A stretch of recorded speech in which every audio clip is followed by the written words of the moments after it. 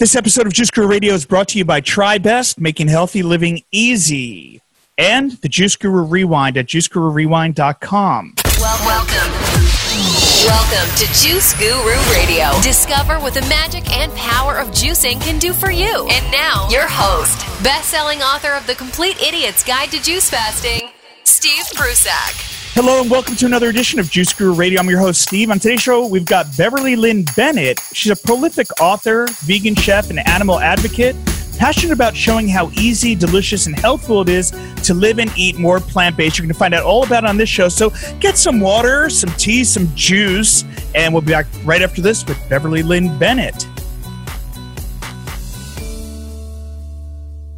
Here's another Juice Guru approved product. Hey there, Juice Guru tribe. Here at Juice Guru, we've tried a lot of juicers. Pretty much just about every juicer on the market, in fact. But the one we've chosen as our absolute favorite for the last 3 years in a row has been the TriBest Slow Star.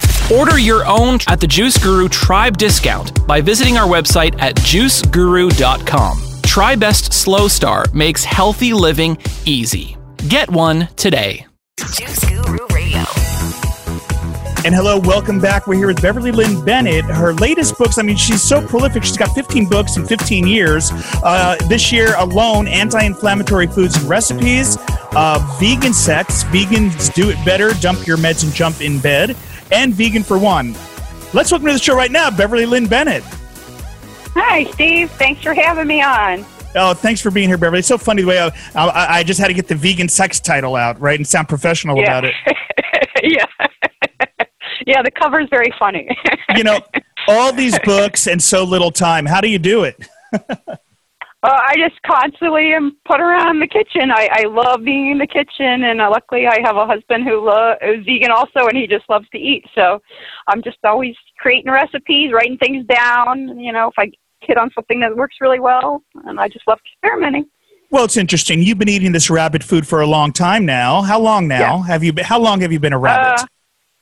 I always tell people more than half my life. When I was 16, my husband and I both tried vegetarianism. He stuck with it. It was high school in the 80s, a little tough. But by 18, we both were vegetarian for good, and we went vegan soon after we graduated from college. So almost 30 years. You're with 30th year anniversary. Oh, you're with your high school sweetheart too. Yes. Oh, wow. We got together freshman year of college, I'll say, but we met in high school. We went to the same high school. We went to the same college, started commuting. Friends turned into better things, yeah.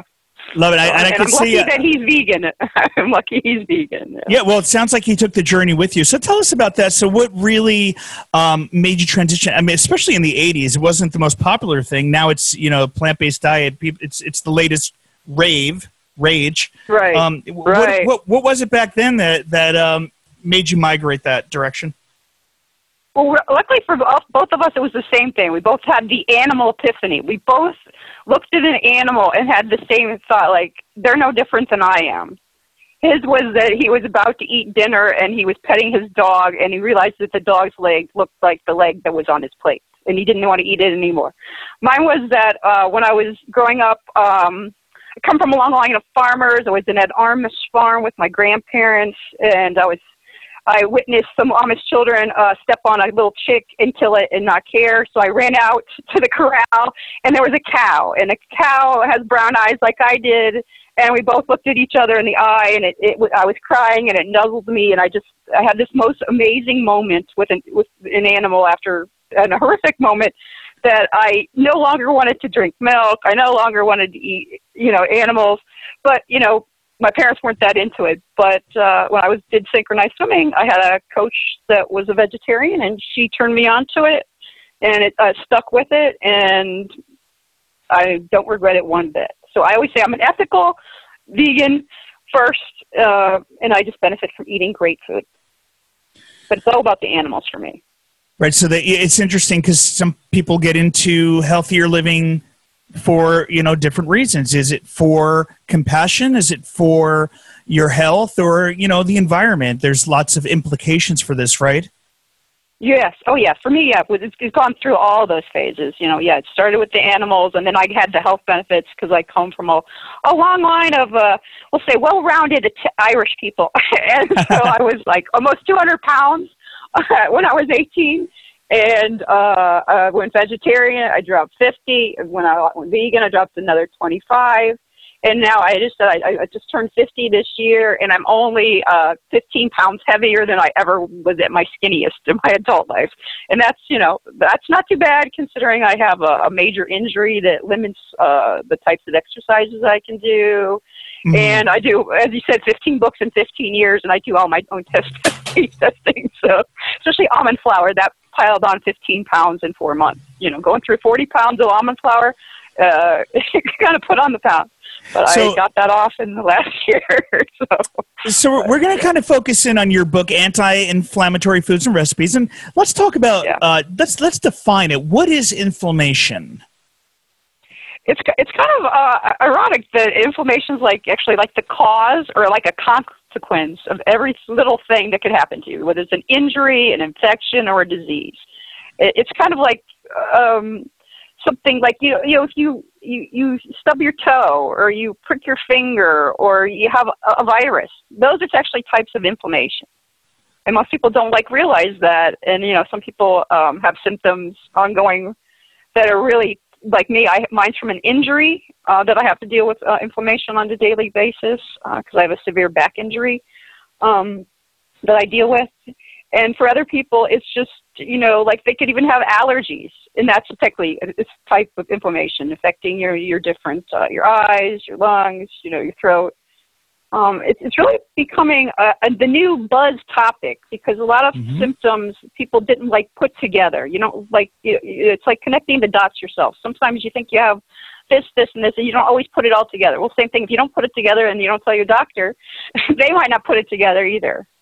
So it's kind of like coming into its own. More people are discussing it as being causes of many illnesses, and it's kind of exciting for people like me that try to take control of their own health and heal themselves through the way they eat and the way they live. So I know they talk about two different kinds. There's acute and chronic. Let's define them both for those new to this idea. Okay, yeah, acute would just be like redness, heat, swelling, pain, of course. And then that your body it's kind of like if an invader comes into your body goes to work trying to fight it off. And so it tries to deal with those symptoms. And if it heals itself really quickly, if it's just something that's very minor, that's acute. But if it keeps lingering on and on and on, that's more chronic. It has the same symptoms, but chronic inflammation doesn't go away. And some people, like I said, some people have, like me, the pain goes ups and downs from day to day, week to week. And other people, it could be just slowly just laying dormant, just little bitty things, and they might not even realize it. Like I said, putting the dots together, that's actually what their problem is. Because it does cause, it is actually being, the more they're studying it, the more they're realizing that it actually causes a lot of illnesses that people weren't thinking of that. It's kind of an exciting time in medicine how much things have evolved just in my own lifetime.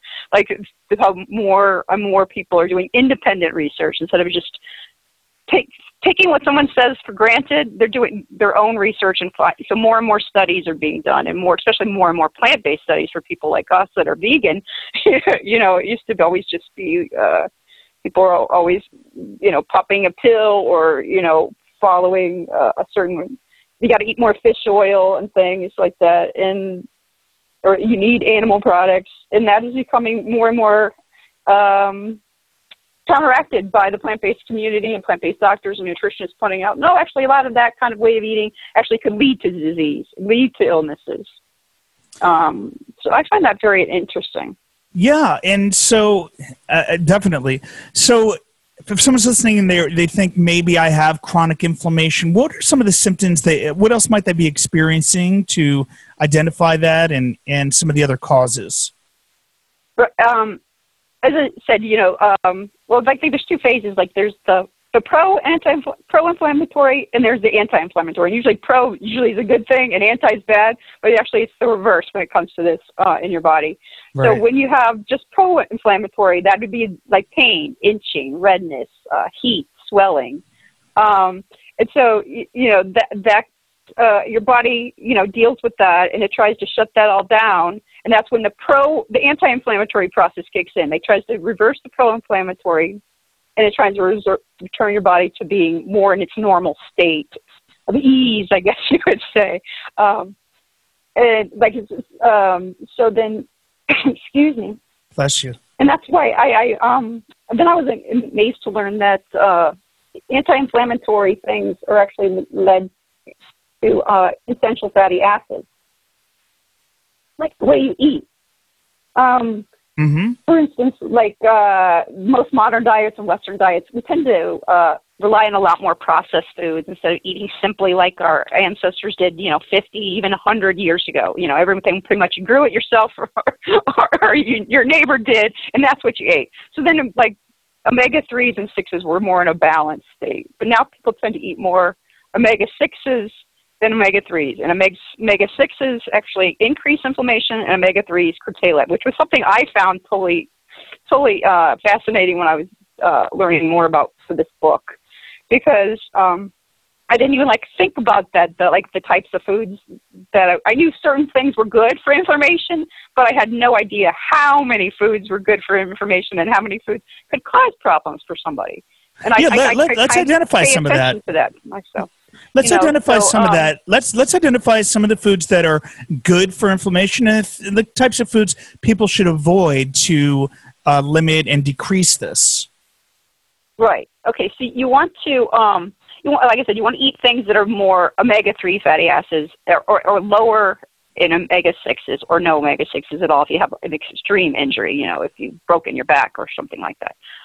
So for me, the things that I find the easiest to incorporate into my diet are things like nuts and seeds that are high in omega-3s, which are some of the things that I love, like almonds, cashews, chia seeds, flax seeds, hemp seeds, pistachios, walnuts.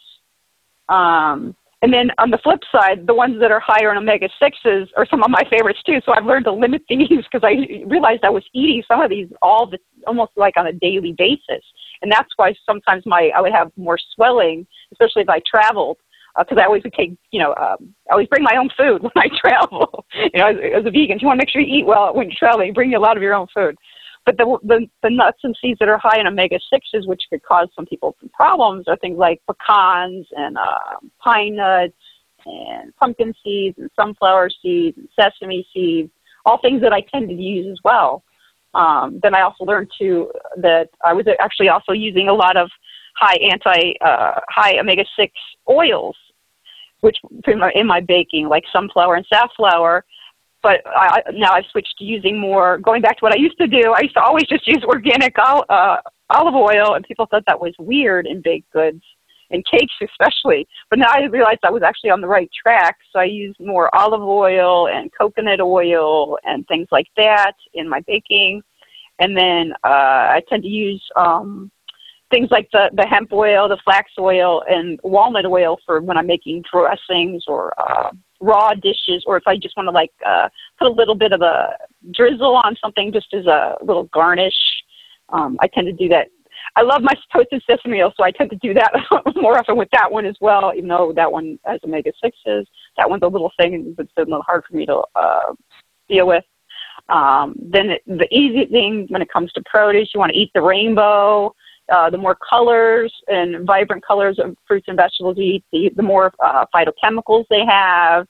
And they've found that a lot of the phytochemicals like carotenoids, which are in green, orange, and red fruits and vegetables, and flavonoids, which are like in your berries, polyphenols also in berries and grapes and green tea, and then terpenes, which are in cherries and citrus fruits. And then there's spices and herbs that are also beneficial, like black pepper and turmeric, and ginger, which I try to have on a daily basis because those seem to work really well for me, especially with keeping swelling down and inflammation in my back and joint in my hips. Things like basil and cilantro and pretty much and then rosemary, the very fragrant herbals and the very warming spices. So your ginger, your cinnamon. And at this time of the year, it's really easy because those are a lot of the herbs and spices that people tend to use in the fall and the winter to flavor their holiday meals and things. You tend to see those things pop up over and over. But one thing, though, fruits and vegetable-wise, that some people might have a problem with is things in the nightshade family. For some people, that can cause arthritis and inflammation. So that's like in tomatoes and peppers and eggplant. But for me, those haven't been a problem. I actually get benefit from when I eat spicy peppers, especially. So I often garnish my food at least every other day with some kind of like a hot pepper chili flake or some hot sauce or something like that. Because for me, the spicy food actually tends to help my swelling issues. Then you also, some people, you definitely want to avoid trans fats no matter what. You also should watch your caffeine intake and your alcohol intake. So for people that do like to drink, like myself, you always got your wine. You got resveratrol in your red wine, which does have some benefits from people, and you can have a couple glasses a day, and it shouldn't cause you too many problems. Of course, you want to, like most people, you want to maintain a healthy weight because, that's less stress on your joints if you're not pecking on the pounds there.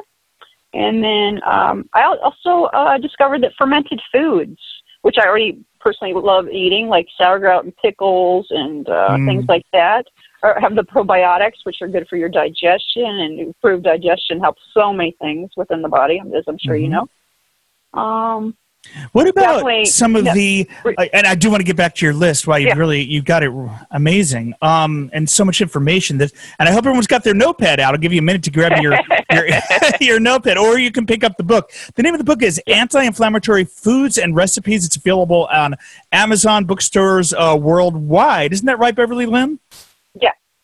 So, that's, the other choice. You can take notes or you can get the book. No, well, the book's got lots of recipes and things, and Beverly's going to share more of that with you. But what I was going to ask was about, so you're talking about probiotics and, fermented foods. What about, and there were two things, what about the new, there's some plant-based yogurts now, coconut yogurt and almond yogurt, things like that. And also, yes, actually, a lot of those are made here in Eugene. We have So Delicious and this almond, another almond company. I can't think what their name is. That's based out of here. Yeah, we have a lot of companies out of Eugene that people don't know that are national companies. Love it. We're in Oregon in general. That's why I'm very, very lucky when I go to the Veg Fest and stuff. And what about the probiotic drinks like Kavitas? That's my new favorite. Have you tried these probiotic drinks that have these different bacterias in them? And do you recommend them? I have not had that, but I'm a big fan of kombucha, which is made, here, and I'm a big fan of kimchi and sauerkraut and pickles, and I actually make those. I don't make my own kombucha because somebody I used to work with actually has a company here in Eugene, so I drink theirs. But it's kind of like it's like an old school thing that's come back into vogue. Like a lot of our relatives that are people that are from Europe, their families grew up having a lot of fermented foods, and then it kind of fell along the wayside, except for pickles. And now it's coming back into vogue. Like people are realizing, as a foodie, I just really get excited by the new trends in food when things that I already enjoyed eating or drinking find out that they have some kind of a benefit. that really gets me excited, and I love sharing that kind of stuff with other people. Find out of that. This is really exciting. I have seen that beverage that you're talking about in the stores, and I am a big fan of the coconut yogurts and stuff. And almond ones, and I've had some really, really good ones. especially there's new products every day. So I would always tell people, if you can't find it in one store, go to another store or go online. Right. You'll be surprised what you can find. Yeah, the Kavitas I like. They don't add sugar to it, so it's naturally sweetened and it's delicious and lots of interesting flavors. So you were, before I got excited about probiotics there, you were listing some of the other anti-inflammatory foods. Did you want to get back to some of those that were on your top list? Let's see. Oh, well, yeah. So, of course, like for vegans, it's easy. You want to eat things that have high protein. Even though the protein thing gets to me as a vegan, I love telling people there's protein in all plant foods. Right. It's kind of like a myth perpetuated that there's plant. And I just heard Milton Mills say something recently that all animals get their protein from the plants that they eat, and it's like, oh, I can't wait to say that one. When people always come up and ask you where you get your protein. Right. So you want to eat your beans and lentils and peas and the more simple types of soy-based foods like edamame, tofu, and tempeh versus the overly processed products. You can eat some of those transitional meatless meats products, and, from time to time I buy those. When I'm visiting family, it's easier. But always read the labels, because some are really great and some have some questionable ingredients. We'll just, if you don't understand what the ingredient is, maybe you shouldn't buy it. You definitely want to avoid eating too many refined products, refined flours, refined sugars, refined carbohydrates, avoid the trans fats. Eat more high-protein grains, such as like amaranth, barley, kamut, and oats. And actually, all the recipes, even though I don't personally have a problem with gluten, I do notice sometimes if I eat too much wheat-based products, especially things when I'm traveling that are not organic, I experience more symptoms. So I've been doing more gluten-free recipes. So all the recipes in the book are actually gluten-free, and they use either I found out that steel cut oats had more of the nutrients intact, so I actually recommend that you pulverize the steel cut oats to make them into a flour, or I used almond flour or almond meal, and then the starches like arrowroot, cornstarch, and tapioca. So there isn't any wheat in it for somebody that wants to avoid gluten. And actually, the funniest things, too, is when I was in Portland, I was telling people a lot of the anti-inflammatory foods that are beneficial are actually also aphrodisiacs, which also tied in with my other book. So I said you kind of get a double benefit there as well. And so people like chuckled at learning about that one. Well, what, that it ties into the other book, you mean? Yes. Yeah, the vegan sex book, because I did all the aphrodisiac chapter, and I did the recipes that have aphrodisiac ingredients in that book. Oh, I've got to check that out. Actually, they didn't send me a copy of that. I want to check that one out. Oh. So what types of recipes do you include in this book? It covers it all, from beverages to breakfast, sauces, condiments, a couple fermented food recipes, salad, soups, dressings. I try to do that with all my books. I try to cover, from A to Z. And I try to have things for all different kinds of tastes, all different kinds of diets. I do follow moderation. I'm not an SOS. I do use sugar, oil, and salt. I do try to keep learning my new tricks to minimize or eliminate those kind of things. But I enjoy eating, so I purposely try to eat. If I know I'm going to eat something that's indulgent, I try to offset that by eating something really good the whole way up until that meal. Because I love baking and making desserts, so I want to be able to enjoy that. So that's the approach I do take with recipes. But I always tell people, if it does have oil or something you don't like, make it the way it's written the first time. And then if you got a successful recipe, then the next time feel free to experiment. But especially with baking, follow the recipe as written. Because baking is like chemistry. And one thing mixed off, you could have something that's inedible. You could have something that overflows in your oven. You got a big mess to clean up. But always, trust that somebody put some time and effort into creating the recipe. That's the one thing I always, I often laugh when people say, I changed this, and this, and why didn't it work? It's because you changed this, and that. Right. But I have been getting lots of good feedback from the recipes in the book, especially from friends and family that I've given the book to. And then up in Portland, I just did Portland Veg Fest last month. and everyone really enjoyed the recipes that I made there. I made the festive wild rice, which is really good for this time of the year, was like a wild rice with sweet potatoes and dried cranberries and green onion, kind of like an alternative for people that didn't want to have a bread stuffing, because you could eat it as a side. You could put it on as on a salad. I said you could use it to stuff vegetables. You could use it to stuff your own seitan roast if you're going that route, which I often do. And then I always like to make a colorful salad thing. So one of my favorite salads in this book was called Eat the Rainbow Salad with curried sesame dressing, because I'm spoiled here that I have such great organic produce to pick from, so I take advantage of it.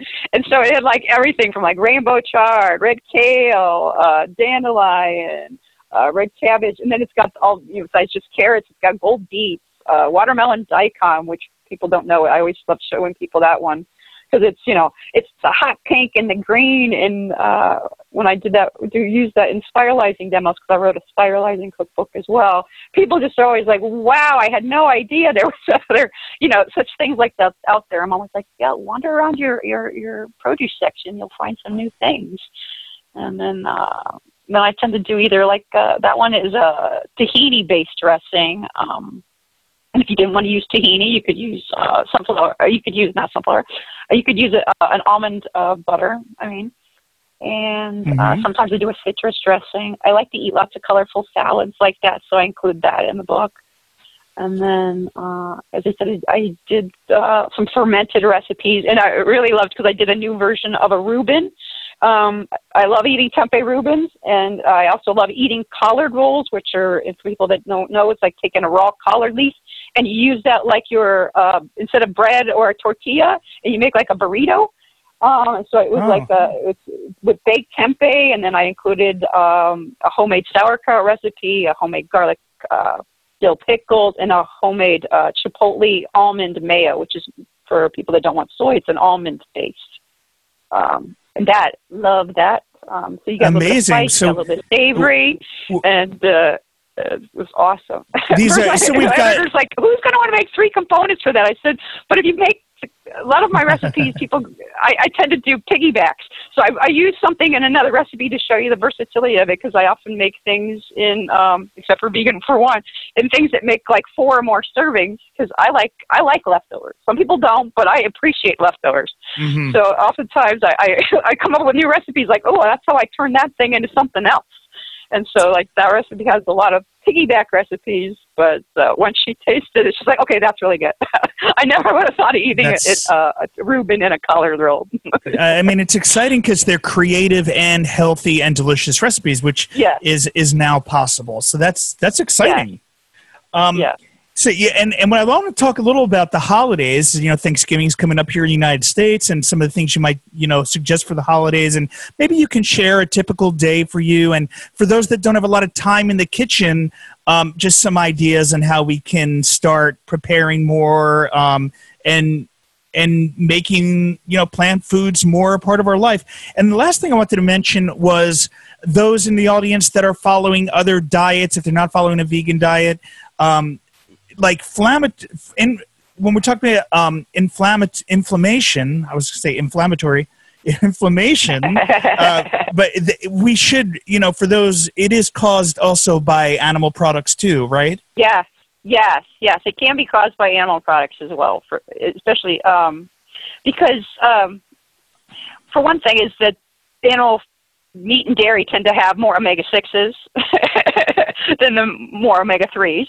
And they also have pathogenic microbes that actually trigger things, like an immune response to your body. And then they also,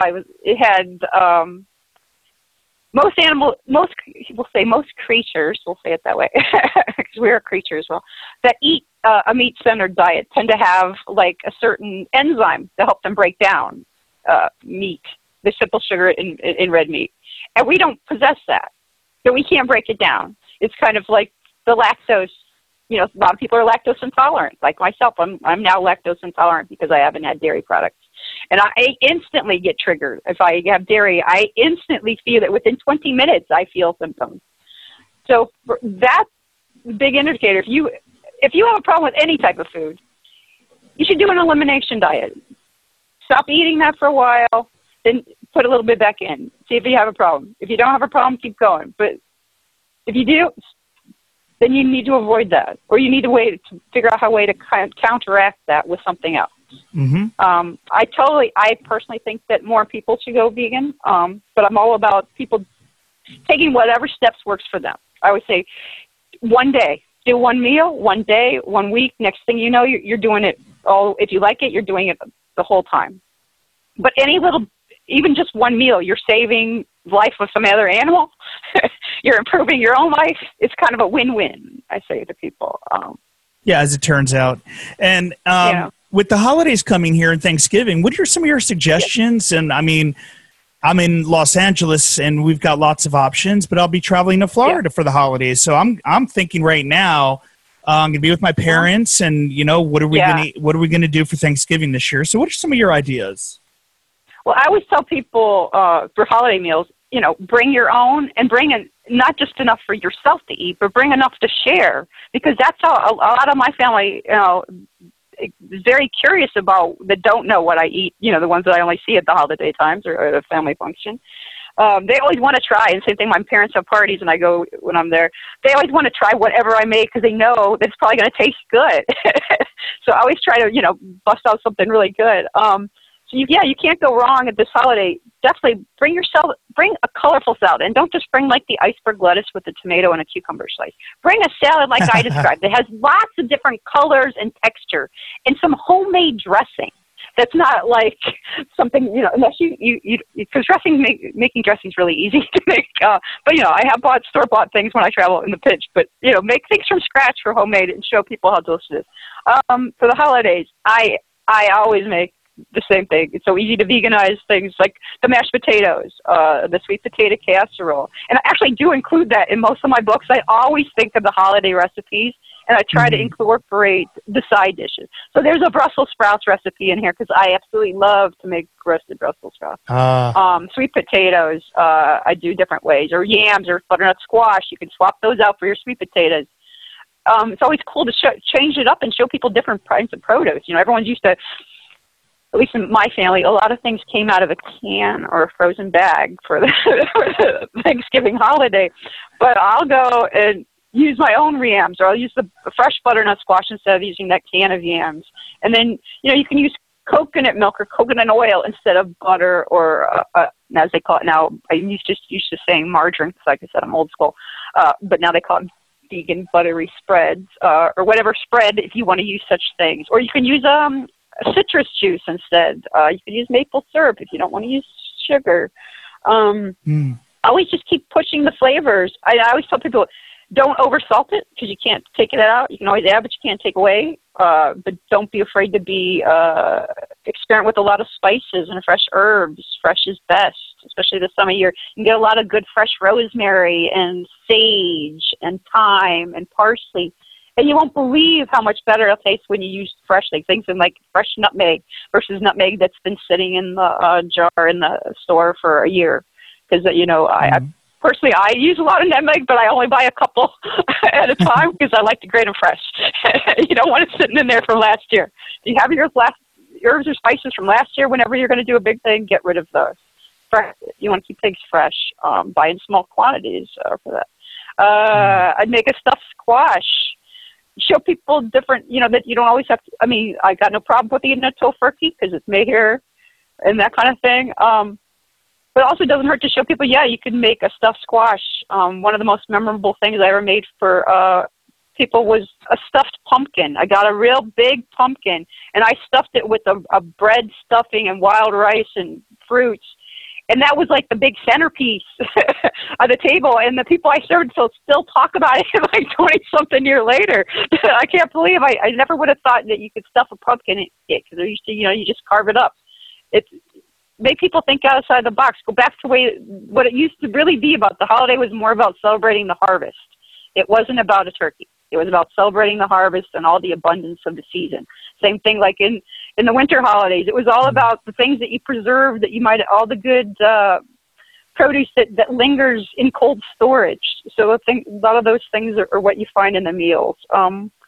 I would just tell people, don't be afraid to reinvent something you grew up eating to make it fit whatever the way you eat now.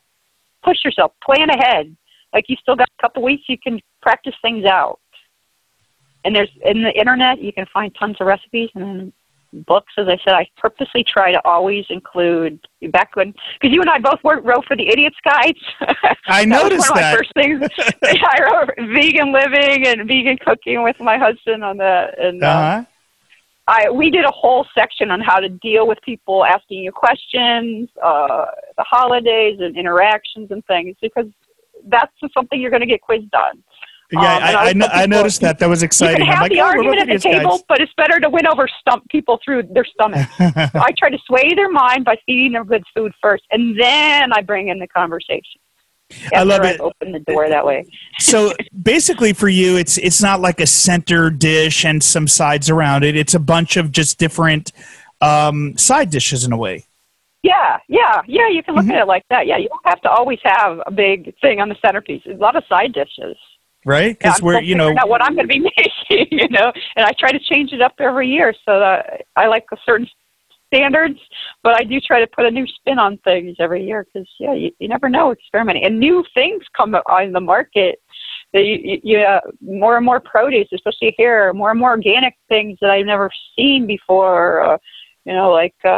People might not be familiar with broccoli arabe, which is like a Italian thing. My husband's Italian that I hadn't ever had. And then it was like, okay, so then I had broccoli arabe, and then I started seeing it in the stores. Well, now out here we have, so it's like the flowering. It's when you let the greens start to bolt, and you get a little bit of a floret and then you have a green. So out here they also have kale rabe. They have collard rabe.